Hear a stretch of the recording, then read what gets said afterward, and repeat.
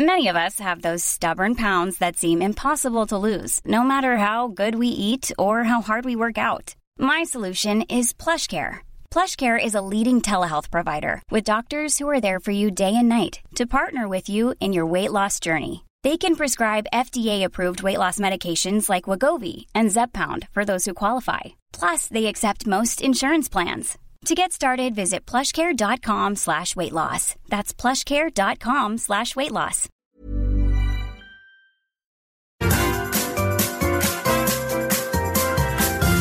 You are listening to the Mother of All Talk Shows podcast with George Galloway. All these centrist idiots crying into their oat lattes about the way going of Nicola Sturgeon for so many long years, the First Minister of Scotland, and for many years before that, the Second Minister in Scotland. It seems that she has been with us forever, as we have sunk ever deeper in the social, political and economic malaise that is today's Scotland. Sure, she knew her pronouns, although her new pronouns are was and were. She knew the buttons to push for the liberality in the South and in Europe, but in fact, she presided over an almost tyrannical administration in Scotland. And you can see that in the betting for her successor. Nobody else is over 3% because she was all-powerful. She and her rather shadowy husband, one Peter Murrell, who was the General Secretary, is the General Secretary of the ruling party. A husband and wife team not seen since Nicolae and Elena Ceausescu, though in this case the pants were on the... although you never know, you can't know what's in people's bedrooms. But the shadowy Peter Murrell is currently under police investigation over murky goings-on in the SNP's accounts, where £800,000 were lent to the party by Peter Murrell. A singular decision. Nicola, his wife, knew nothing about it, only from his resources, though where he got those resources will be quite a tall tale to summon. That may have been the reason for her resignation, or it may have been evidence about to emerge in the emails that were inadvertently dropped into a Russian letterbox by the madly anti-Russian NATO fanatic SNP defense spokesman. I've not yet seen the details of what he was doing, putting things through that letterbox, but that is what has happened. Now, those emails are stolen property, just like the MP's expenses were stolen property when the Daily Telegraph published them. But sometimes it's in the public interest to publish what you find on stolen property. And Craig Murray, the Honourable Craig Murray, who else? The former ambassador to Uzbekistan is now in full possession of these emails. He's a bosom buddy, perhaps I shouldn't put it that way, of Alex Salmond. And he is ready to publish at least those he and his legal team consider to be in the public interest to publish.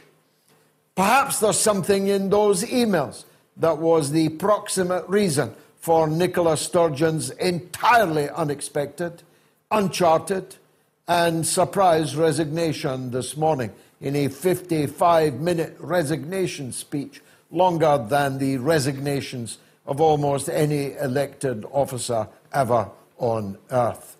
Nicola Sturgeon got one thing after another wrong. It's not just that Alex Salmond was fitted up by supporters of Nicola Sturgeon, was sent into prison for what might have been the rest of his life, but for the wisdom of a majority women jury at the High Court in Edinburgh, the kind of jury trial that Nicola Sturgeon's government then tried to abolish. Luckily, or you'd never have seen or heard of Alex Salmond again, and she might still be in power. It wasn't just these three things. The 2 ferries that the SNP commissioned have now cost more than the Scottish Parliament building itself. Yet neither is remotely seaworthy. And the shipping scandal is not the worst of it. There's the aluminium smelter scandal that may cost the Scottish people literally billions of pounds over the next 30 years because of the, well, let's be charitable, utterly, shamefully, shamelessly incompetent deal that Nicola Sturgeon drove with a dodgy Indian businessman up there in Invergordon. He's not in Invergordon, of course, but the smelter is. The jobs were supposed to be, but no jobs materialized, and no aluminium either. But it wasn't just those things either. It was not just the so-called hate crimes bill, which, I kid you not, dear viewer, could have seen everybody at my Christmas dinner table prosecuted for hate speech in a private house, in my case, in my own private house. Because amongst many other items of conversation were the issues which may very well have been the final straw for Nicola Sturgeon's government. I refer, of course, to her ludicrous Gender Recognition Act, which inexplicably was not just rammed through, forced through by a nationalist government. One would have thought intent, by definition, on maximizing the number of people in the nation that would unite behind its one single raison d'etre, the independence of Scotland, was not just rammed through by a nationalist government, but was given wings and pushed through almost unanimously by the so-called Labour Party in Scotland, led by a Muslim, and by the so-called Scottish Liberal Party. Even a couple of Conservative members of the Scottish Parliament voted for it. In that Gender Recognition Act, I probably don't need to tell you, men can become women, not by the wave of a wand, but the wag of their tongue. Just by saying that they are now a woman, they become a woman. It was cheered to the rafters by all these so-called progressives, but it has run into the wall of the Scottish people's common sense. The first wall was gender-specific toilets. There's a lot of women, my own wife, my own daughters included, who prefer, thanks very much, to go to a ladies' toilet and don't want to see a man identifying as a woman waving his hopefully flaccid dick around in front of them in the lavatory. And then it was the changing rooms of the swimming pools, where ditto, many women like to swim alone. They certainly like to shower alone. They certainly like to get changed alone, rather than the aforementioned self-declaring women with dicks. The next barrier into which it ran was in shop changing rooms. But the last of the barriers may turn out to have been the most significant. That barrier, and if you think about it, was not just predictable, was not just predicted, but was literally ineluctable, could not possibly be avoided. A double rapist who was a man when he raped 2 women, transitioned, he said, while on remand, and emerged in a blonde wig for his sentencing as a woman, and therefore, under Nicola Sturgeon's law, had to be sent to a women's prison, where presumably the wig would have fallen off, the dick would have been out, and the fellow prisoners and warders would be in danger of being raped just like the other two women that this miserable creature was convicted of raping. At first, Nicola Sturgeon stuck to her guns. If she is a woman, then she must be held on the female prison estate. So horrendous was the outcry amongst the Scottish public, the workforce in the jails, the relatives of convicts in the women's jails, that she had to U-turn, except she continued to call him she. She continued to insist that he, the rapist, the double rapist, was a woman and was merely temporarily going to be housed on the male prison estate. You see where all this is going? It's going up the fundament of all the progressives and liberals who've championed this madness right from the beginning.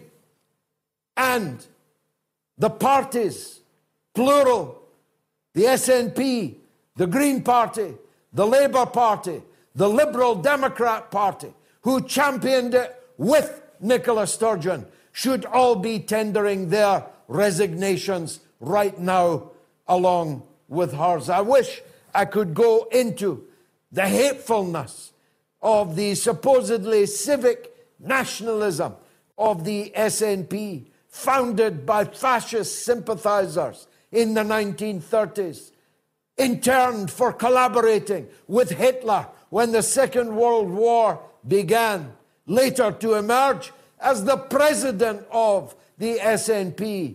And every year until now, an award in his honor, the Arthur Donaldson Prize, is given to high Hedians in the Scottish nationalist movement. I wish I could debunk and shake you out of this fatuous, foolish affiliation with Scottish nationalism. Scottish nationalism is no different to any of the other nasty nationalisms in developed imperialist countries. But Nicola Sturgeon and her way going, presumably into the international commentariat or administration in the EU or any of these other NGO hangouts that earn you hundreds of thousands a year, will not be the end of Scottish nationalism, and therefore I will not be able to cease to think and talk about it. But let me turn to the other big issues that are affecting, bigger issues that are affecting all of us today, something nationalists never do. They never think about the war. They never think about what's going on in America. They don't even think about what's going on in Manchester. They're only interested in their own midden heed. But we are, because we are the alumni of the Open University of the Airwaves, and will not avert our eyes from the virtually unreported environmental catastrophe that has taken place in, oh the irony, East Palestine, in the state of Ohio, where the train drivers bludgeoned back into work on pain of imprisonment by blue-collar Joe Biden, the so-called Democratic president, had the predictable and predicted end in a train crash in East Palestine, which has poisoned the river Ohio, which a third of the people of the United States depend on for their clean water, which has killed all the animals within miles around, and which is hanging like a cloud of toxic gas over the great state of Ohio. Where's Greta Thunberg when you need her? Where's the eco-warriors when you need them? Where's the Friends of the Earth and the Extinction Rebellion? Silent, zipped up, just like over the Nord Stream 2 pipeline terrorism, indisputably established now by Seymour Hersh, who proves in minute, mountainous detail that the United States ordered the hit, planted the explosives, and then got the Norwegians, who stood to gain a very great deal through their own pipeline traffic, to do the deed of blowing it up on Joe Biden's personal orders. A big story, you'd think, in Britain, in Europe, okay, in Germany, whose pipeline it was, which was bombed by two of its closest friends and allies. Its NATO partners blew up $20 billion worth of its infrastructure, vitally necessary for the German and European economies. But no, zip, European Parliament, zip, European Administration, Commission, zip, German Parliament, except for one brave socialist woman from Die Linke, zip, German government, zip, television, radio, newspapers, zip, even in Germany. And they still try to tell you that you're living in a free country. Look up there at those balloons. They might be UFOs. They might have come from Mars. Hold an emergency press conference about a weather balloon that, the third time of asking, we managed to bring down with $1.2 million worth of Sidewinder missiles. Don't look down the track. Don't look under the sea. Don't look over there at the war. Look up at the balloons. If you agree to do so, the balloon is you, not Joe Biden. But you're here because you ain't no balloon. This is the mother of all talk shows. Hey, it's Ryan Reynolds, and I'm here with Keith, co-star of my upcoming film, If, only in theaters May 17th. Do you want to tell people the big news? All right, I'll do it. Sign up now and you'll get unlimited for $15 a month and 6 months of Paramount Plus Essential Plan on us. MintMobile.com/switch. Upfront payment of $45 equivalent to $15 per month. Unlimited over 40 gigabytes per month. Face lower speeds. Videos at 480p. Active Mint customers by 531.24 get 6 months of Paramount Plus Essential Plan. Auto renews after 6 months. Offer ends May 31st, 2024. Separate Paramount Plus registration required. Terms and conditions apply if rated PG. Ever catch yourself eating the same flavorless dinner 3 days in a row? Dreaming of something better? Well, HelloFresh is your guilt-free dream come true, baby. It's me, Keke Palmer. Let's wake up those taste buds with hot, juicy pecan-crusted chicken or garlic butter shrimp scampi. Hello Fresh. Stop dreaming of all the delicious possibilities and dig in at HelloFresh.com. Let's get this dinner party started.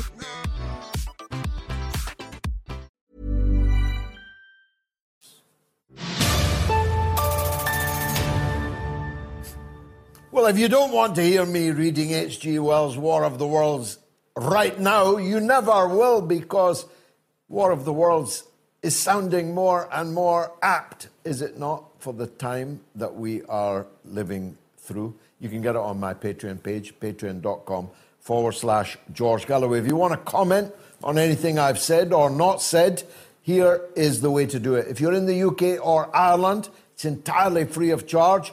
It's 08081965522. That's 08081965522. You call us, we'll call you back, and your call will cost you nothing at all. Ditto in the US and Canada, where it is toll-free, +1 844 944 3344. That's +1 844 944 3344. And if you're in the possibly mythical rest of the world, the number is 44203 966 2625. Now, we're running a poll. Will NATO escalate the war in Ukraine? It's actually quite close on Twitter. A, yes, 50%. B, no, 50%. And on Telegram, where the more perspicacious of our viewers are normally to be found, it's yes 87%, no 13%. And on the YouTube community poll, it's yes 88%, no 12%. So I wonder who's hijacked the poll on Twitter. It happens, but it's harmless. It gives all these paid trolls something to do, don't you think? Anyway, more than 10,000 people have already voted, and the show has just begun. My first guest is one of our best guests, one of our most popular guests, and why not? He is a veteran of the CIA and of the State Department's Office of Counter-Terrorism and the founder of Berg Associates. That's right, the one and only Larry Johnson joins us again on the mother of all talk shows. Larry, we've missed you. It's been too long. Let me cut right to the chase. Is NATO going to escalate the war in Ukraine? Yes, they already are. But they have the desire, but they don't actually have the means we're discovering. The number of different European states, as well as the United States, coming out and acknowledging that they do not have the ammunition in store, they don't have the tanks in store, they don't have the artillery shells in store, but by golly, we're going to get them to you eventually. They're doing everything they can to sustain this conflict, and it keeps blowing up on them. The West, in my view, they've become like Wile E. Coyote from the old Roadrunner cartoons. Every attempt they've made to try to trap Russia, it's blown up in their face. And they, instead of taking Russia apart at the seams, instead of dismantling Russia, it's the West, it's NATO's military that's being demilitarized, along with Ukraine, which is being demilitarized. So this is not turning out as the West expected, but they continue, as they did yesterday. Both Lloyd Austin, the Secretary of Defense, and Mark Milley, the chairman of the Joint Chiefs of Staff, speaking at the contact group meeting in Brussels, doubled down. We're going to be in this to the end. And then they proceeded to tell just a pack of lies. I don't know if they genuinely believe these or they just feel obligated to spread propaganda. Well, let me run two scenarios past you that might represent an escalation. One of them more expensive by far than the other. Let's start with the cheaper one. There's a mighty ammunition store just a mile across the border of Transnistria from the Ukraine front line. It's guarded by Russian soldiers. Transnistria is, of course, entirely Russian-speaking people. In fact, it's a kind of throwback to the Soviet era. Lenin stands outside the main football stadium and so on.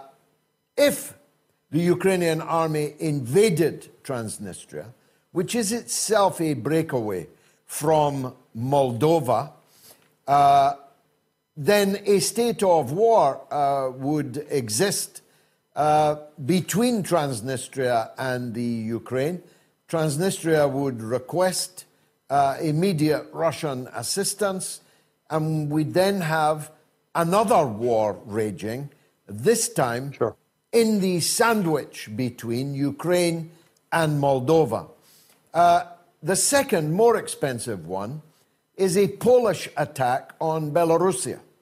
There is heavy rumor right now that NATO, through Poland, perhaps arguing that it's doing so individually, not as part of NATO, is about to attack Belarusia, where hundreds of thousands of Russian soldiers are. What's your idea on both of those hypotheses, Larry? No, I don't think they're far-fetched at all, George. I think it's very, they are very possible. They're in the realm of possibility for happening. That's one of the reasons why Russia went ahead and built up its forces in Belarus over the last 6 months. They've deployed a substantial amount of armored vehicles, personnel, aircraft, missiles. So they're in a position to respond. I think Poland, if they did that as in an effort to try to create a pretext to invoke Article 5 of NATO to get the rest of NATO in, they'll find out that they will have escalated this to a level that up to this point, Russia, who is fully capable of hitting key military bases and infrastructure in Poland, has not done so. Partly because they don't want to expand the war beyond getting rid of the military in Ukraine. But if the Poles embarked on that endeavor, it would be a game changer. It would expand the war dramatically, but it would also expose the weakness of the West to respond. They're good at talking, but they're not good at delivering right now. The same thing with Transnistria.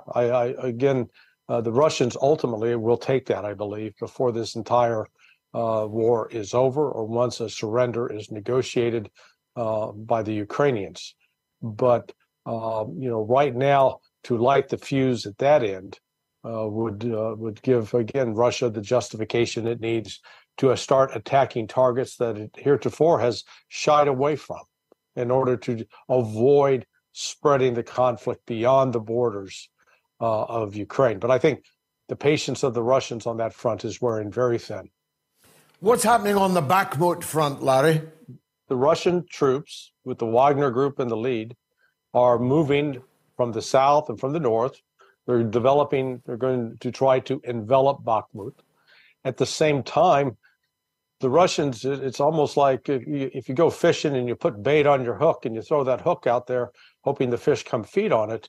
That's what's going on in Bakhmut. Bakhmut is the bait for the Ukrainian military. They keep feeding in men, material, supplies, and the Russians keep blowing it up and destroying it. And it's really a way to decimate the Ukrainian military without having to put a lot of Russian troops on the front lines in a formation that would try to do a rapid penetration. So I don't think this is going to. I think this could probably stretch on for at least another couple of weeks. The Russians are quite content. They've got time. There is no urgency for Russia. They're not in a life or death situation in terms of needing to take action militarily on the battlefield. But what they do recognize is that they are now they are engaged in a war with the United States, with Europe. That's why they have forged alliances with China, with India, with South Africa, with Latin American countries. And they recognize a new multipolar world is emerging. The dominance of the United States, the Pax Americana, is coming to an end. And this war in Ukraine is really where it's taking place. So it's not just in Bakhmut. You've got activities down to the south in Zaporizhia. There are also the Russian troops are moving in Mariinka, which up to 3-4 months ago had been a very important place for the Ukrainians in terms of launching artillery strikes into Donetsk, the capital.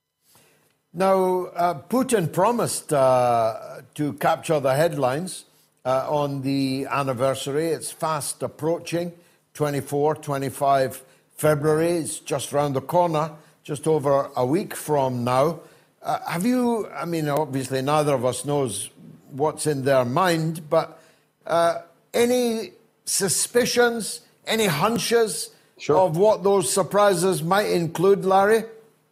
Yeah, one would be the announcing the reunification of bringing Belarus back into Russia as a member, as part of the Russia Federation, so that Belarus would cease to exist as a country and would become, an important republic within the Russian Federation. So that, I think, that is one possibility. And what that would mean then is any attack upon the territory of Belarus would then in the future be definitely an attack on Russia, and bring in, reassure the Belarusians that they have the full support of Moscow. I think that's one possibility. They also may set a deadline for the West to stop supporting Ukraine, and specifically warning about the supply of combat jets and tanks. Up to this point, Russia's under no real pressure to respond to that, because despite promises from Washington and London and Berlin and Warsaw to send tanks, they don't have any really ready to put on a train and send over. And once they get there, who's going to drive them, and who's going to maintain them, and how are they going to get fuel to them? There's a whole logistics chain that has to be taken into account to make them anywhere near operational on the battlefield. So I think up to this point, Russia is letting a lot of that slide, but there will come a moment where that will have to be addressed, and it will be addressed militarily. What's happening in Washington? What's all this UFO stuff and balloons and so on? Is it, as I implied, Larry, a diversion, or should we be worried that Joe Biden has declared war on Uranus or his anus? I'm not sure he knows which. It's definitely a diversion. What happened with the first balloon? It was a Chinese weather balloon. It was detected by NORAD, which is the North American defense system for detecting objects, even as it took off out of China. So they knew about it weeks in advance. When it approached the Alaskan coast, the general in charge of NORAD made the decision, it's not a hostile threat, we're just going to let it pass. Someone down in the Biden White House found out about this and thought, oh boy, here we got a chance. We can do something that will make Joe look important and tough on the eve of the State of the Union address, which took place 2 weeks ago. And so what they did is they decided, okay, we're going to order a shoot down. And the military tried to explain, look, it's not a threat. And the politicians, commander in chief, insisted on it being shot down. The military balked a little bit, saying if you shoot it down over the continental United States, you run the risk that you could potentially kill some U.S. citizens. That won't look good politically. And the Biden said, oh, okay, yeah, you're right. Gets off the coast. Boom, they put it in the water. Well, after that, that general at NORAD was reprimanded very sternly for his failure to act on this balloon. And so what he did, he says, okay, you want a reaction to any threat that comes in, regardless of whether it's hostile or not? Fine. And that's exactly what happened. They were providing warnings on space junk. That's all it was. And so now, all of a sudden, the Biden administration is on its heels because they're incompetent. It is one of the most egregious displays of ignorance in a foreign policy national security team that I have ever seen. And I'm old enough, like you, to have seen some things in my lifetime. So now they're backing away because they've fired $400,000 missiles at, maybe $1,000 worth of junk in space or in the air. And in fact, some of the missiles went astray, didn't hit their target. So now you got a missing missile flying around somewhere over Lake Michigan. It is pathetic.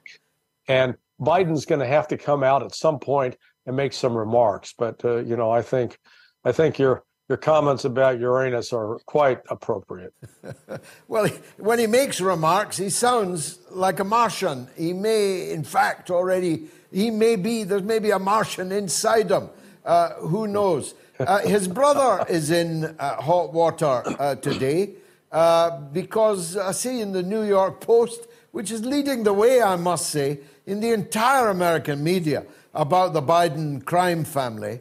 His brother is in court on having allegedly brokering a $140 million deal with Saudi Arabia. I don't know if the big guy, whoever he is, was supposed to get 10% of that. Can you tell us anything about it? I really don't know anything more about it other than let's look at what is now transpiring with respect to Saudi-American relations, that even though the Bidens shook down the Saudis for billions or for millions, what is now happening is that relationship is fractured. There's a fissure developing. You find Saudi Arabia much more willing to enter negotiations with Russia, with China, looking for alternatives for accepting payments for oil instead of relying on the dollar as they have over the last 51 years. So this is, I think, the willingness to take this into court signals that the tide may be turning against the whole Biden family right now. I think the act is wearing a little thin, and Democrats are becoming, I think, increasingly worried about what's next. because at this pace, Biden will not survive. They just, he keeps saying that inflation's down, except the report that came out yesterday showed that inflation actually exceeded what experts were predicting. So it's higher, and it's going to continue to go higher. He's not winning on any front. What about the Nord Stream front? Finally, Larry, your compatriot, my former collaborator, 40 years ago nearly, Seymour Hersh, no mean journalist, a winner of more journalistic awards than any journalist alive today, multiple Polk Award winner, Pulitzer Prize winner. He's having to write on Substack now because none of the so-called newspapers will write the earth-shattering revelation that he's come up with on the Nord Stream. Yeah, Cy's been a friend for 42 years. We both have sons named Josh that were born in 1981. He's a frequent golf partner of mine up north. But, this is, did you ever see the movie Groundhog Day with Bill Murray? With these stories that Cy puts out are just like Groundhog Day. It's the same thing over and over with some slight variations, which means Cy breaks a tremendous story, and the government comes back and says, it's a lie. It's not true. And he's crazy, and he only has one source, and it's wrong. And then it turns out it's true. So it didn't matter whether it was his reporting on the My Lai massacre, his reporting about Gulf and Western, his reporting about CIA assassinations, CIA spying on Americans, the story he did with respect to Abu Ghraib, which was, cutting edge. And so it goes on. This is just the latest iteration. But as you correctly note, I've watched Cy over the years where he used to be published in the New York Times. Then he was in the New Yorker. And then about 8 years ago, he had to move to the London Review of Books. And then from the London Review of Books, he wound up in Der Spiegel. Now he's gone to Substack, but it's actually, he's quite happy about it from the standpoint he no longer has to worry about irritating corporate interests. He no longer has to face a major battle with editors over, this might not be well received. And yet he's still smart enough that he uses an actual editor to help clean the pieces up to make them even punchier and very readable. So he got the story right. And it's just, it's going to take over. The bottom line is this: Russia did not destroy its own pipeline, despite the early propaganda. Somebody in the West did. And Cy's got reliable sources saying it was the United States with the help of the Norwegians and maybe some other countries. But at least the Norwegians were right there to step into the breach the next day once that pipeline disappeared. Hey, we've got some oil and gas to sell you. Here you go. Cui bono, as they used to say. Larry Johnson, you're a star, man. Thank you very much indeed for joining us on the mother of all talk shows. I'd like to tell you how the poll is going, but it has disappeared from my screen. There it is. Will NATO escalate the war in Ukraine? We've got 12,000 votes now, but the balance is not shifting. Overwhelmingly on YouTube and Telegram, people think that NATO will escalate the war, but only half, 50-50 on Twitter. I wonder how that can be explained. Now, I've got a lot of good friends in this audience, but my very best friends are on my Patreon page. Like Teresa Kelly, praying that enough people will care enough to do everything in their power to help stop this madness. Praying that Russia will once again save the world. I'm flying, says Teresa, to DC on Saturday for the big anti-war protest. I've never opted out of any of them when I lived on the East Coast, she says. In the meantime, let's all keep seeing the light and love inside of us and sending it into global consciousness. Blessings to you, Gigi, for doing everything possible to shine your light everywhere to motivate people to care. Thank you, ma'am. Safe journey. Doris Wrench Eisler says, do birds have wings? Well, some don't work so well, as with turkeys. But NATO will no doubt prance around on Ukraine, leave as many droppings as it can all over the place, just to remind the world that it's still alive. And Paul Vinogradov says, the wee bug-eyed loon, corrupt to the back teeth. Incredible what power does to some people. Rabbi Burns' couplet with its deist invocation of some power might have been written as her epitaph. Nicola Sturgeon, of course. Though, of course, it is in all humility a wish we all might make in a thoughtful mood. I guess there'll be some thoughtfulness occurring in that power-addled pate today. Unlikely it will lead to a nanosecond of repentance. Not if you know her, Paul. David Nimmo says, I'll be at the Stop the War demo in London on the 25th. Sadly, couldn't get tickets for your rally, No to NATO, No to War, but great job on selling out. I want to be able to say I did something. Thank you, David. All the seats are taken and more for our No to NATO rally, which is in central London on the 25th of February. It's made necessary, sadly, by the 10-year, in my case, non-personhood in the Stop the War Coalition I helped to found and was the vice president of for many, many years. I spoke at hundreds and hundreds of Stop the War Coalition meetings. And then 10 years ago, over my outspoken support for Julian Assange, I was abruptly banned from their platforms, though they never had the decency to tell me that. I just stopped getting the invitations. And then when Chris Williamson had the same thing happen to him, Chris Williamson and I decided enough is enough. We're not going to be banned by the anti-war movement. We'll have a crystal clear anti-war movement that will rally everybody who is against the war.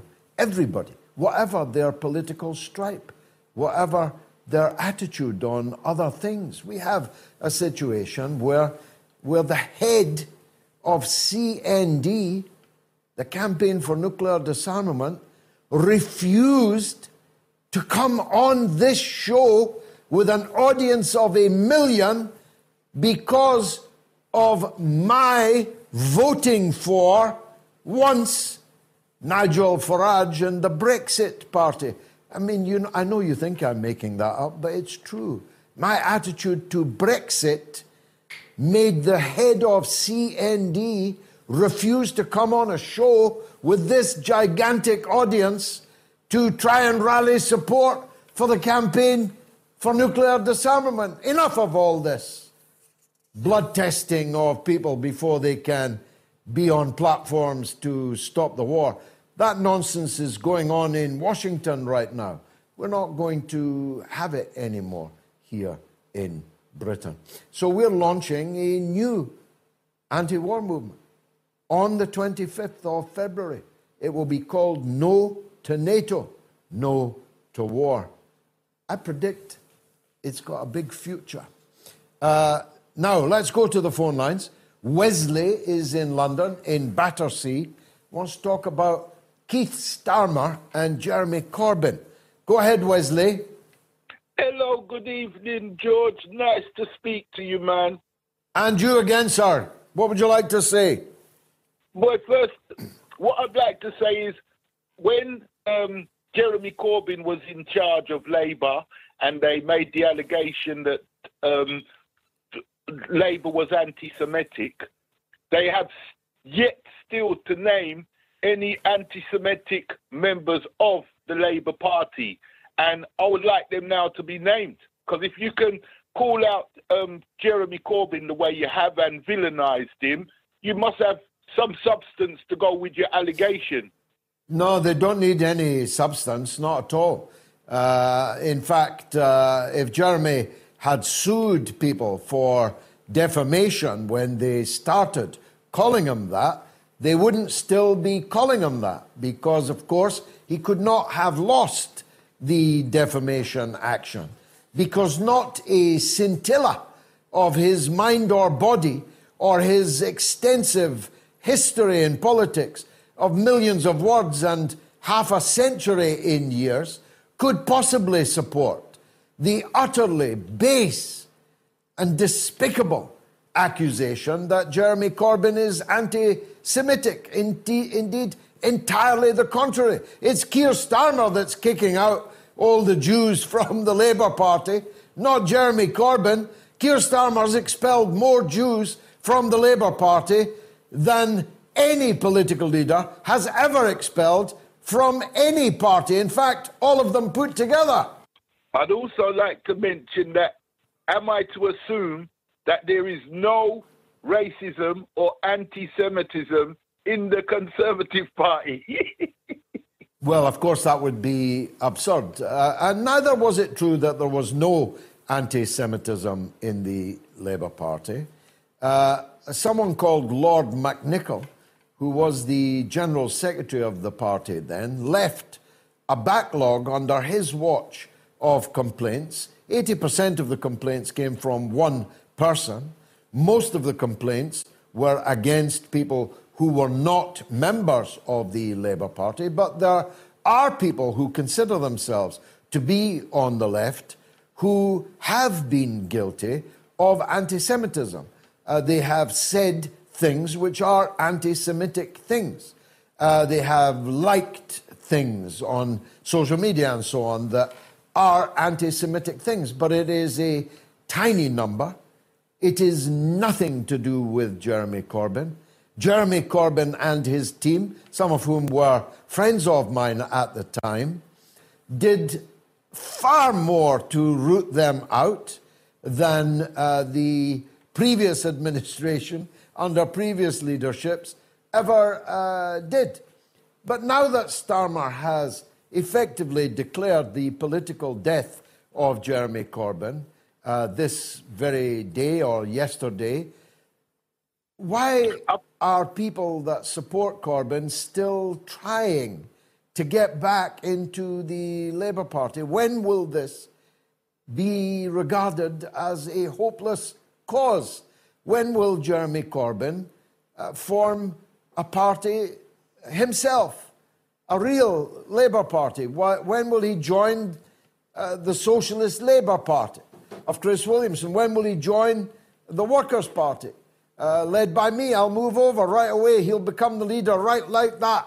I'll not even insist on being his deputy leader. I'll retire to the backbenches. I'm sure that the Socialist Labour Party would do the same. But Jeremy, showing, if I may say so, and sadly, utterly characteristic indecisiveness, does neither one thing nor the other. He neither apologises and gets back in the Labour Party, nor breaks with those that are unjustly demanding that he apologise for something he never done. It's neither one thing nor the other, neither fish nor fowl. It's time, Jeremy, to make a move. Here's a comment on YouTube from Roy Weatherhead. I was a Cold War soldier in the 80s, and most of our training was in the event of a Soviet Warsaw Pact attack. We were told we'd be overrun in Germany in days. Back then, Britain and NATO had the ground forces. We are in a situation now, if Russia did push into Germany, the Germans, Polish, British and Americans in Germany couldn't stop them. Never was a truer word said, Roy. It's just as well Russia doesn't want to invade Western Europe, because if it did, short of escalating to a nuclear war, what could NATO do about it? They don't even have the ammunition. But I'll be back after this very short break. You are listening to the mother of all talk shows with George Galloway. You thought I was a perspicacious, eloquent Scotsman. There's two of us, and he's on with me. It's the one and only James Melville, born not 20 miles from my good self. It must have been something in the water or in the air. James, thanks for joining us. The end of Sturgeon. Something fishy about it, or did you see it coming? Yeah, I saw it coming. I mean, a number of different fronts. I mean, there's obviously the whispers of police investigations about financing with the SNP and the government. There's also, I think, more importantly, that you touched on before, about the gender identification, which is basically undermining women's rights in Scotland. And there is a juxtaposition with that Nicola Sturgeon, and I say as someone who is sympathetic to the independent cause, someone like Sturgeon saying that we want freedom for Scots, but over the last 3 years has taken away asset-stripping freedoms from Scottish people, not just on that draconian measure that's stripping away women's rights, but also the hate speech bill, and also, I think, an over-the-top draconian approach to the COVID restrictions. So where we've got with Sturgeon is that, and history's taught us this, George, politicians, in terms of leadership, they run out of steam when they get close to a decade. We saw it with Thatcher, where she got undone by the poll tax. We saw it with Blair, where he got undone by an illegal war in Iraq. And we're seeing it with Sturgeon, with the sort of policy that most Scottish people, based on their understanding of freedom and liberty and liberalism, have rallied against. So I think she has destroyed herself with her own hubris. And what happens quite often with individuals who are in power too long is they cannot see the wood from the trees in terms of what is in keeping with the culture and society of the nation they're supposed to represent. And yet, in her 50-minute resignation speech today, she didn't show any great signs of remorse or repentance. So if she gets to hand-pick the next leader of the Nationalist Party, it's going to be more of the same, isn't it? It could be. It depends who they go for. I mean, the only bit of credit I would give to Nicola Sturgeon is that she was an election-winning machine. But that was understandable considering, you know, the plant of optics of votes in Scotland. So, for instance, you're going to get 45, 46% voting for independence, and you've got the other side splitting the vote. But there's a bigger picture here in terms of Sturgeon's legacy. Sturgeon, over the course of time, especially over the last 4 or 5 years, has run Scotland into the ground. And I say this as someone who is largely pro-independence. For me, I've got to separate out what's happening with the Scottish government and the bigger picture of independence. I'm sure we can squabble long into the night about independence, George. But if you look at standards in terms of education, health, infrastructure, crime, that is effectively what the Scottish government are there to represent Scottish people. They're paying their taxes to have good public services and infrastructures in Scotland. And on that measure, the most important measure, she has failed. When people write sort of history about Nicola Sturgeon and her legacy, they'll look at it two ways. They'll ask the question of what did she actually achieve in terms of policy? Not that much. What did she achieve in terms of winning elections? A hell of a lot. So I would rather have a politician who achieved positive legacy on effective policies for the nation that they're representing, rather than just blindly winning elections. You could have the same argument with Margaret Thatcher back in the day. Even you would find it difficult to argue that when an independence party runs Scotland into the ground, we should reward them by giving them state power so they could run even more things into the ground. But that's a digression. I want to put to you a more challenging point, James, that I've seen argued in Spiked, is it Spiked, online this very evening, that Sturgeon and Ardern in New Zealand and Trudeau in Canada and Biden in the United States, all these so-called liberals and progressives, and who are cheered by other so-called liberals and progressives, are in fact tyrants who have delivered tyranny into their own societies. The very opposite of what it says on the tin. I would agree with that completely. But that's like the oldest trick in the political playbook, isn't it? It's the virtue con trick. where it's about, safety, security, convenience. That was shown throughout the measures of COVID. Shown with Trudeau with shutting down the bank accounts of peaceful protesters, the truckers. It was shown with Ardern in New Zealand, where ostracizing those who decided on a medical decision not to take vaccination. It's shown with Sturgeon, for instance, with the Hate Speech Act, and also in terms of gender identification.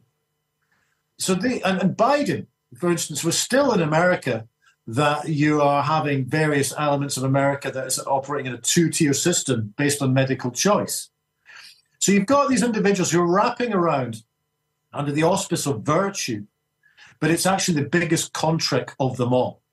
Because what's happening is these individuals, these corporatist politicians, combined with unethical corporations and unelected technocrats, are using this aspect of virtue to try and claw back assets, whether that be to do with energy, finance, wealth, power, whatever it might be. And one thing we need to learn over the last 3 years of this sort of bamboozlement is that these individuals do not have our best interests at heart. The only interest they have at heart is securing their own power and wealth for other individuals. If you look at, for instance, the last 3 years, we've got the biggest transfer of wealth in the history of the planet away from lower middle classes now as well to the 1%. And therefore we have to ask the questions why that happened. And the first aspect in terms of answering those questions is about government policy that's enabled this to happen. So I don't buy the sort of poster boys and poster girls of virtue, because basically it's the diametrically opposite of that. They're feeding virtue and using media to populate those messages.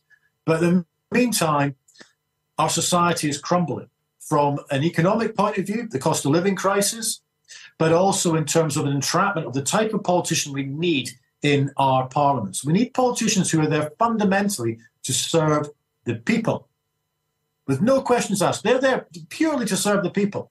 But currently we have a bunch of politicians who are enabling certain agendas from technocrats, corporate fulfillment, but at the same time feathering their own nests. I mean, if you look at the UK government with some of the sort of the whiff of cronyism and corruption around the PPE contracts, there's so many countries displaying this right now. And we as individuals need to look at these and think, well, they do not have our best interests at heart. If you look around the so-called Western world, almost all the governments, almost all the politicians, if you look at Britain, for example, the Blairites, I would describe them as shorthand, centrist Blairites, control the Labour Party, but they also control the Conservative Party. The so-called Blairites have so infiltrated all of the organs of the British civil service, the mass media, the think tanks, the Whitehall, and so on. They are effectively a one-party state here in Britain, James. Yeah, but it's happening in loads of places.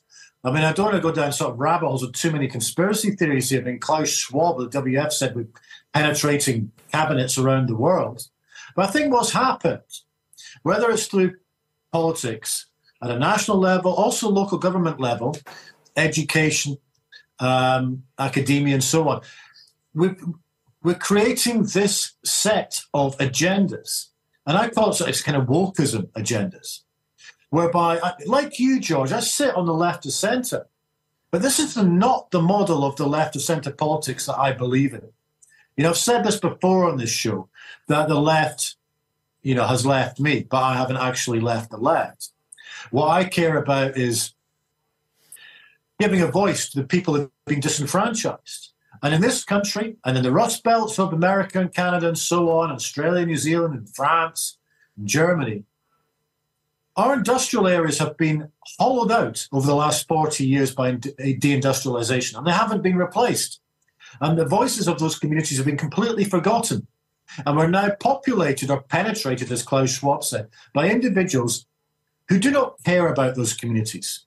So whether it is a Labour government or whether it's been a Tory government, they keep coming up with the same empty rhetoric about northern powerhouses and levelling up and the rest of it, but nothing gets done in those communities. Now, I voted Remain, but the one argument I found really compelling on the Brexit side was that, in a way, it was a protest vote because those communities who voted for Brexit felt forgotten about. And yet those individuals in those communities were smeared at as either being thick or being racist or being bigoted. And I had no time for that argument. My argument on the Remain side was I wanted somewhere that wasn't political alignment. It was about keeping free trade to protect the economy. But I certainly understand the voices of all those lost communities in the northeast of England, northwest of England, Central Belt of Scotland, another perfect example, Rust Belt in America. And people have had enough of this, but where is the choice? So whether you vote Democrat or Republican in the States, Labour or the Tories in the UK, it's the same choice. Nothing changes. It's not a choice that people will accept. And so what happens is that individual communities get disenfranchised. They don't know who to vote for. There is not a valid alternative. And to summarize this rant, sure, I think the majority of people in this country want roughly the same things. They want good infrastructures. They want good public services. They want hope for their communities and a future for their children. And right now, our main parties are not providing it. These parties are a distinction without a difference. James Melville, you're not bad for a fifer. Thanks for joining us on the mother of all talk shows. Will NATO escalate the war in Ukraine? Yes, 50, no 50. Still on Twitter. But yes, 81, no 19 on YouTube. Yes, 87, no 13 on Telegram. Yes, 88, no 12 on the YouTube community poll.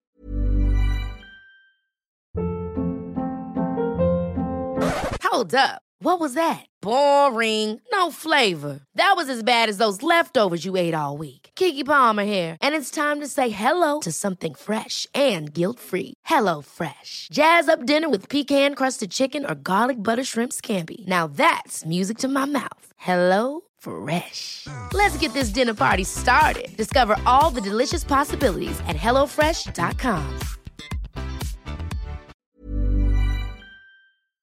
YouTube comments. Ernest Mostly says, when are you going to liberate yourself for the whole British paradigm, George? Send me that in English, Ernest, and I'll deal with it. Let me take some more YouTube comments, if I may. Moans Lad says, Larry Johnson, Scott Ritter, Conor McGregor, Colonel Black, Seymour Hersh, Peter Lavelle, Judge Napolitano, Garland Nixon, etc., all examples of Americans who aren't idiots. Listen, the Americans are amongst the smartest people on the earth. They sent a Scotsman to the moon, Neil Armstrong. They did, didn't they? He did land on the moon, didn't he? Stephen Calder says, I think Nicola would be better at Westminster, giving some opposition to the Tory regime. Away and bile your head. She's headed for the Algarve. Jun Heng Chin says it's even a Norwegian committee choosing when to get the Nobel Peace Prize. What a wonderful observation, Jun. The Norwegian Parliament decides who gets the Nobel Prize. Who was Nobel? Alfred Nobel was the inventor of dynamite. What blew up the Nord Stream? Dynamite. From which country? Norway. How circular is that? Back to the lines. There's Big Tommy in Glasgow. On you go, Tommy. Salam alaikum, brother. Alaikum salam wa rahmatullah barakatuh. Now, alhamdulillah. Ding dong, the witch is dead. We've spoke before when one of the witches died, if you remember, Maggie Thatcher, brother. You remember? I do. I felt the same. I felt the same about Sturgeon going as I did about Thatcher going. Me too, Absolutely, brother. Me too. Exactly the same feeling of elation. Me too. Because having had to live with her in this country, and as it got worse and worse under the COVID, I was despotic. I was just disgraceful that we could have a leader like that dictating to us in Scotland. Disgraceful that the Scottish people were being fooled. Whatever Boris said, she added 20% misery added tax and had a press conference that lasted all day announcing 20% worse restrictions than Boris had imposed. Well, that was crazy. I was all for Boris. I disliked Boris. But I'm sitting there going, oh my God, how have we got a leader 20%, like you say, worse than Boris? It was unbelievable. But the thing is, George, I mean, that's what we can laugh now. But Tommy, we're a miserable people to begin with. If you add 20% misery added tax to us, no wonder this last couple of years in Scotland has been absolute miserable hell. Exactly, George. And you know, right, at the start when they mooted this independent stuff, I was against it for the reason, this is a sideshow. This is going to disrupt the people and take people's eye for the real game from how bad the country is. Now, forgive me, I fell out with you at the time, George. Now, but at the time, my 18-year-old daughter, who was a student at Glasgow University, she's a daughter of an African immigrant. My 68-year-old mother at the time, from Ardoyne, Belfast, was all for independence.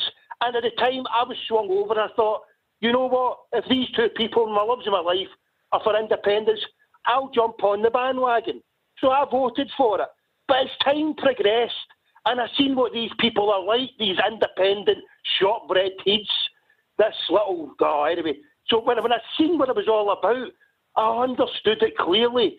This is not right. And when you've seen the policies that were enacted on, they're building two ships, or trying to build two ships that cost more than the Parliament.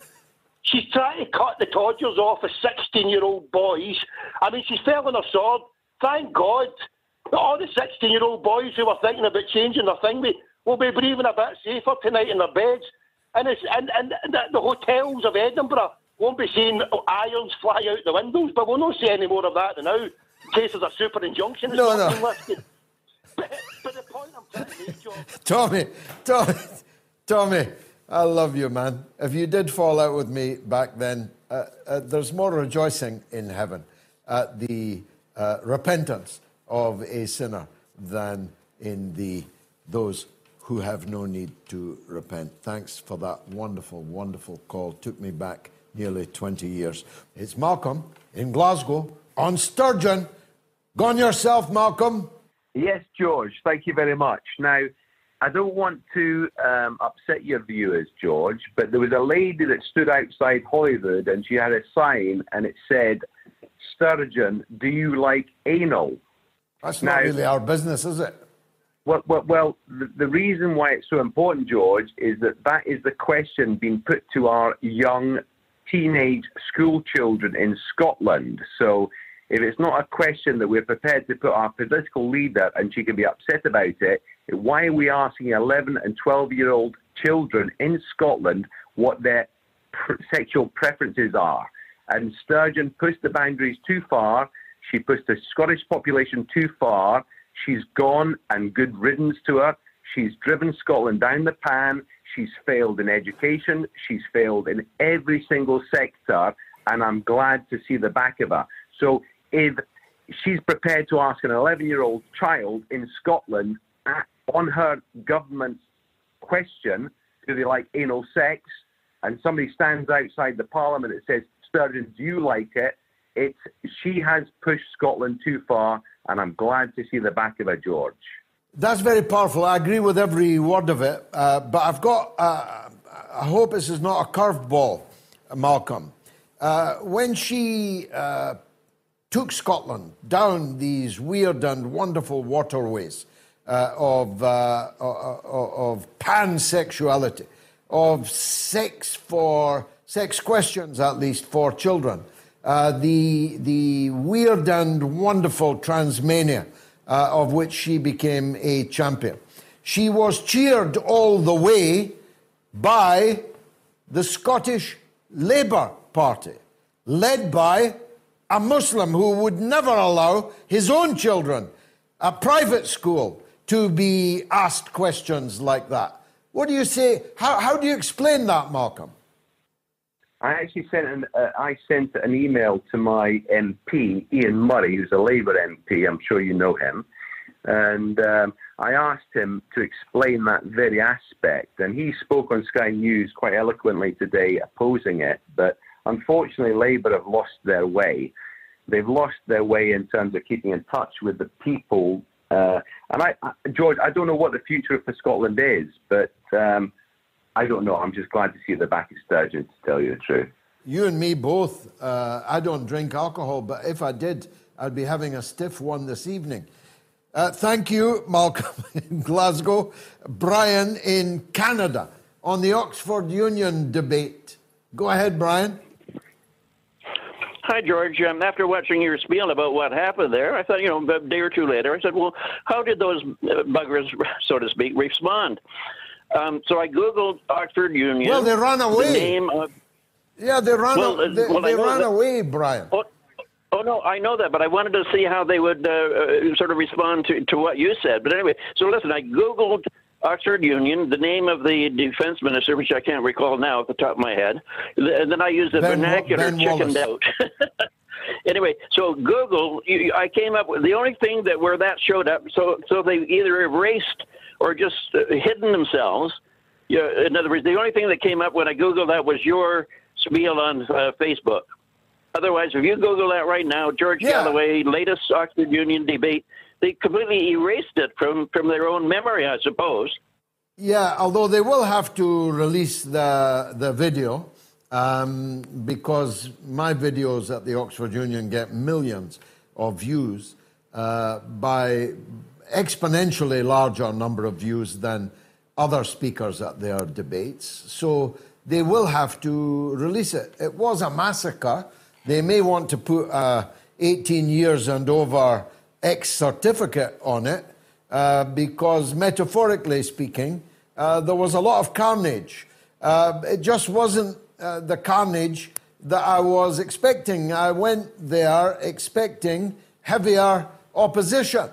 And so when I discovered the opposition was as light as it was, I just had to scatter them across the front benches, Brian. What else could I do? You can only fight the people they put up in front of you. But George, how we may have been so many long years ago, a callow youth was put up against you. So anyway, I'll look forward to the debate when it's put up there. Thanks a lot. God bless you, Brian. Thank you very much. Fantastic YouTube and Patreon comments coming in tonight. Here's some. The Happy Little Fox, a.k.a. Benji. Sturgeon sanctioned... I never knew this. Sturgeon sanctioned the Russian-Scotch whiskey trade and lost £28 million from export to Russia in favour of $3.5 million to Ukraine.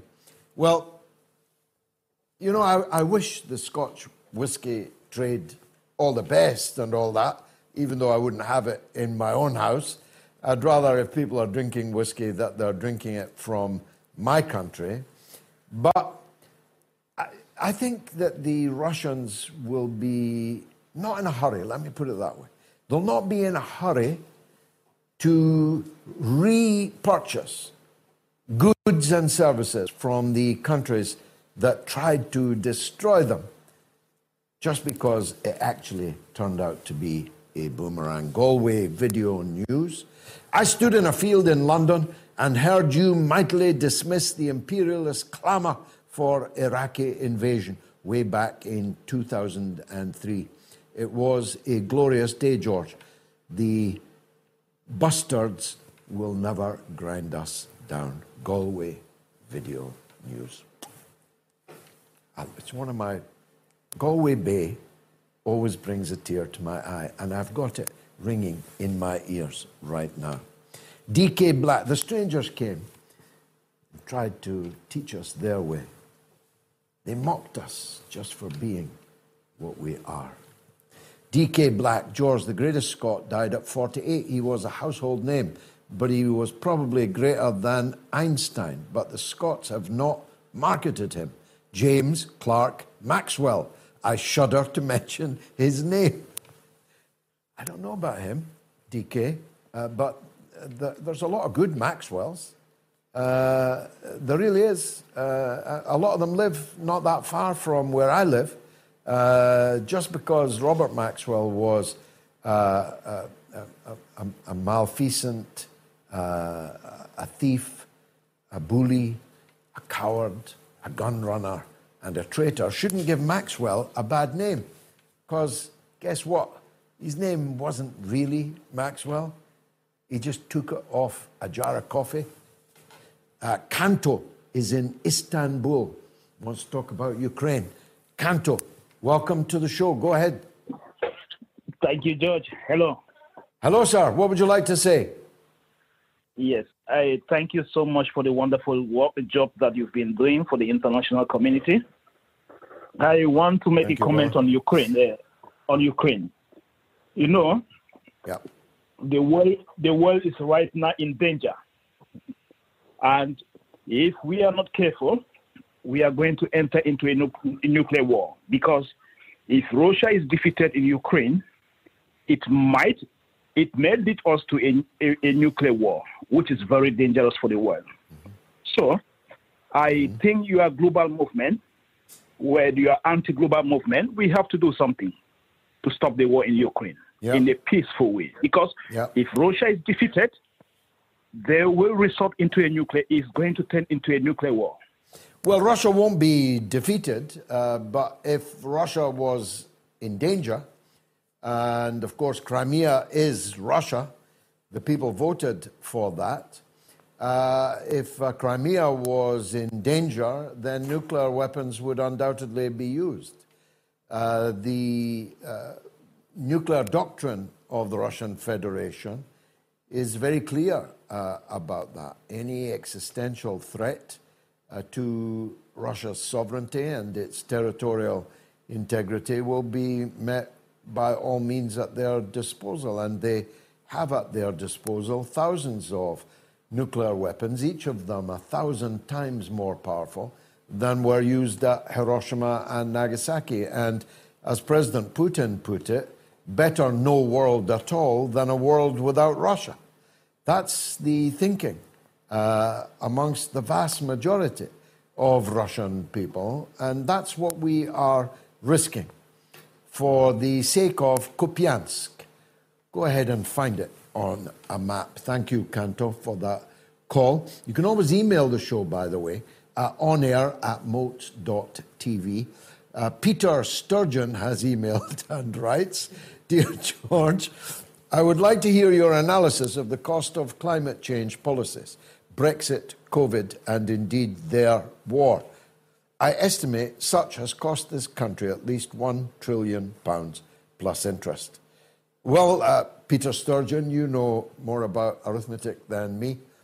You were able to come up with £800,000 overnight to fill a hole in the Scottish National Party accounts that you run and your wife is the leader of.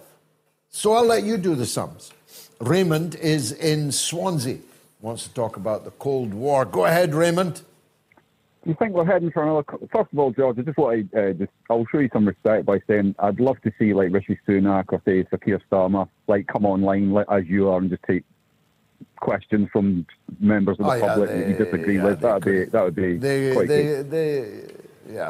They couldn't do it, Raymond. They couldn't. No, I get that. It's all I don't mean that politically. They simply don't have that level of competency. None of the political class do. And that's a big question for us, isn't it? How did we get to this stage? When I entered Parliament 35 years ago, there was a couple of hundred geniuses in it, each one of whom could have been the Prime Minister. And now we're run by dwarves. Yeah, well, it's career politicians now, isn't it? It's what they set off as soon as they end up in Eton or whatever else. There's not many working class people at the top anymore that come from that background. I'm not saying that's always been the case anyway, but generally it was a much broader range. But these days it tends to be, if your name's this and you're in this club, Mr. Ben, I was on a long car journey the other day, and I was doing the driving, and my good wife was playing me speeches from the Oxford Union of some of the great figures of the recent past. And, you know, I'm not looking, forget working class. I'm looking for a level of competency.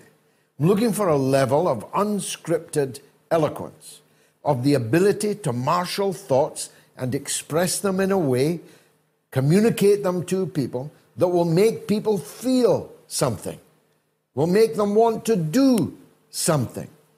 And that's entirely absent from the political class today. Raymond, sorry to keep interrupting you. What was it you wanted to talk about? Everything you said there is spot on. I'll show you respect for that, because obviously not everyone's going to agree with what you say anyway, including myself. But yeah, I'll give you respect for doing that anyway.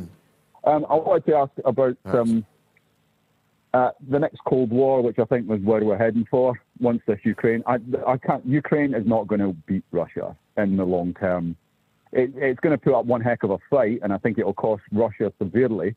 But at the end of the day, once this is kind of done and dusted with, I can just see the kind of, do you not see like the boundary line being drawn again?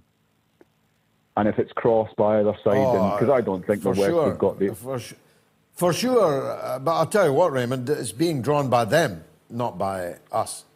The world has now decisively shifted, as I said on Sunday, and the Ukraine war has accelerated it by a decade, maybe 2 decades. So now the Cold War will be waged by the East against us rather than us against them. Because, well, frankly, they are winning and they will win. And they don't need us anymore. They don't need Scotch whiskey anymore. They'll drink Indian whiskey, which I'm told is not as good as Scotch whiskey, but I wouldn't know the difference. Thanks very much, Raymond. Fra is in Belfast. Let's hear from him. Fra? Hi, George. Great show as usual, buddy.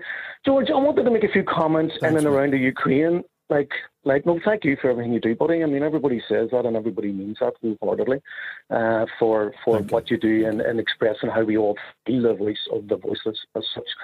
George, I was listening to you chatting to your first guest, the American guy, the ex-CIA, whatever, and you were talking about, you know... Larry Johnson. He's great. Yeah, first time I've heard of him now, but I'll probably start to try and follow him on Twitter and things just to keep abreast of what he's doing. I follow Scott Ritter now and a few others that I've heard on the show on Gonzalo Lira and stuff. Listen, it was just specifically on, you mentioned like Transnistria and you mentioned Belarus and you mentioned the fact that Poland, who has doubled its kind of army, its regular army, up to something like 600,000. You were posing the question whether or not you felt that they might go into either of those two countries, I assume, to open a second front. It just struck me, I think it's more likely that the Polish army is being built up in order to go into Ukraine, because everyone from Scott Ritter to yourself, to any geopolitical analysts who are watching what's happening in the Ukraine, see Bakhmut as this meat grinder of taking up and churning out the Ukrainian army and all its armaments. So we've all seen the videos of the 14-year-olds being kidnapped from the streets and sent to the front lines, including older men that are 60 plus. I saw a video of Ukrainian soldiers giving them like a lifespan of 4 hours on the front line. So if the Ukrainian army is being chewed up and the West wants to prolong the conflict, I think the only way that could possibly happen is new troops go into Ukraine. Otherwise, the Ukrainian army is finished. And when people like Boris Johnson and Joe Biden, you know, have specifically or appeared to have specifically told Zelensky that he cannot sue for peace, that he cannot have a peaceful outcome resolution to the conflict in the Donbass with Russia. The only way to prolong it is not just sending tanks and potentially planes and 155 millimeter howitzers that can go 150 kilometers, which kind of expands the range of the front. I think what they'll do is they'll send the 600,000 troops bit by bit in to reinforce the Ukrainian troops on the ground in Western Ukraine, because if they open a second front, they'd have to hold all that territory that they try to take, whereas they already have, 65% of Ukraine already in and under the control of the Ukrainian army and Kiev fascist regime. So that would be my take, that Zelensky could just... Well, it's very interesting. Yeah. Yep. Yeah, it's interesting, and I'm grateful to you for it. Of course, the only way that Poland could attack Belarusia is through Ukraine, and that's, in a way, my point, that if the Polish army were to enter the formerly Polish territories of Galicia and the priceless Polish city of Lvov, which the Poles still consider to be a Polish city, then Belarusia would consider that a threat to their national security, because Polish troops, NATO Polish troops, in that part of Western Ukraine, in what they call Galicia, would be on the border with Belarusia. You may remember that the Polish-Belarus border is very sensitive in any case, because of, you remember the scenes when refugees were trying to get into the European Union, and governments like ours were sending their soldiers there to protect the Polish border from refugee crossings. How about the irony of that? So, yes, Poland would have to move its army in. Now, we know from the death notices in the Polish newspapers, in the stuff that you see online, but not in the mass media, on Telegram and so on, a huge number of Polish citizens have already lost their lives fighting for the Ukrainian side. It's absolutely true that the Polish armed forces are fast running out of men. It's ugly in the extreme, these scenes of people being literally press-ganged like 19th century England and dragged off to the Royal Navy in those days. People in their 60s, people in their teens, in front of their mothers, in front of their wives and children, are being dragged off to fight. And of course, the wealthy Ukrainians have already fled the coup. You don't think any of them are at the front line in Bakhmut. I know that you don't, Fra. They're in the bordellos of Monaco. They're in the casinos in Marbella. They are all over Western Europe, the rich in Ukraine. And of course, the criminal classes have long fled the coup also. So it's the poor, bloody Ukrainian that is being press-ganged right now. And you're right, they'll quickly soon run out of them. That's why I think I'm the only person that thinks this, and I may be completely wrong, but I think this war will be over sooner than some people think. And I think it will be over by Zelensky being overthrown and replaced by someone who will negotiate seriously with the Russians, whether Boris Johnson and Joe Biden like it or not. Perhaps we'll talk about that another time. Rob is in Southend-on-Sea, on Russia. Go ahead, Rob. Yeah, I was going to ask you about all sorts of questions about the Russian-Ukrainian thing and all the rest of it. But actually, the bigger question I want to ask is about democracy itself. And you're saying pretty much what a lot of people are saying is like it's like two cheeks of the same arse and all that sort of thing. What is the point of voting, George? Well, there's no point in voting for either of those two cheeks. No point at all. The idea that Starmer would be better than Sunak is so utterly ridiculous. I don't know how anyone with a straight face could make it. You could actually make a better argument that Sunak will be better than Starmer. But both of them are utterly atrocious. Neither of them together. If you stood Sunak on Starmer's shoulders, you still wouldn't have someone big enough to be the Prime Minister of Britain as we survey this sea of troubles, economic troubles, social troubles, cultural troubles, and military strategic troubles in which Britain is currently gripped. So there's no point, absolutely no point, Rob, in voting for one or other of those. And I think we are in a bind. I've made this point before. The last time we were in a bind like this was in late 1940, 1941, but at least we had a Churchill then.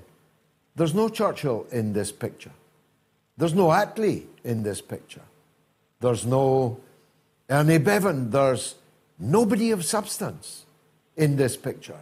Britain is tossing around like a cork on the waves. It is rudderless. And those that pretend to be working the rudder wouldn't know one end of the rudder from the other. And in any case, probably want to take us places we don't want to go. That's kind of my shtick, Rob. That's my take on things. And as you say, a lot of people feel this way. You're saying, but it just leaves you in the same place. It's like, what do you do? I'd like to have a voting system where we would say you have to vote, and I'd like on the top of the ballot none of the below, and then I'll vote for that, none of the below, and then perhaps they'll make a change. I do think that we need compulsory voting. I do think we need fair voting. We need a proportional representation system so that if my party, for example, as we could across the country as a whole, we could get, let's be conservative about it, let's say we got 500,000 votes and say that was 5%. Then we should get 5% of the seats in the parliament because 5% of the people voted for us. That's what I mean by proportional representation. But we could get 5 million votes and still not win a single MP because of the way that the dice are loaded. But we need much more than that. We need to completely look again at what Parliament is for, where Parliament is. Why is it in the most expensive museum in the country, costing tens of billions? I saw a door in the House of Lords that's being replaced, a door at £7 million for the door. Why have we got a parliament that's supposed to be a working, living, breathing organ through which we run a country of 68 now million people? It's absurd. Let's build a parliament that works. Let's build it in the north. Let's build it in Leeds or in Bradford. Let's make it a parliament that is properly reflective of the people who it is supposed to represent. Let's gut the lobbyists. As Jesus did the money changers, let's kick over their tables and drive them from the temple. Let's ensure that no politician can have 2, 3, 4, 5 masters. Let's, as the great Robin Williams said, let's have it like NASCAR driving, where all the people that are sponsoring the politician have got their names branded on his clothing. Let's root out the corrupt and the unworthy, the perverts and the criminals. That's what many of them are, that infest our political system. We need revolutionary change in this country, not tinkering at the edges, not Keir Starmer versus Rashid Sunak. That doesn't represent a choice. That doesn't represent a choice of direction for the country. And we need to look again at this Scottish Parliament. I know that not all of you will agree with me on this, and I was one of the pioneers that fought for it, but we either need to abolish it or we need to make it clear in copper-bottomed writing on vellum and welded onto steel and put big right in the middle of the Scottish Parliament that this is a devolved administration. It has no business in foreign affairs. It has no business in national defense. It has no business in setting up embassies around the world.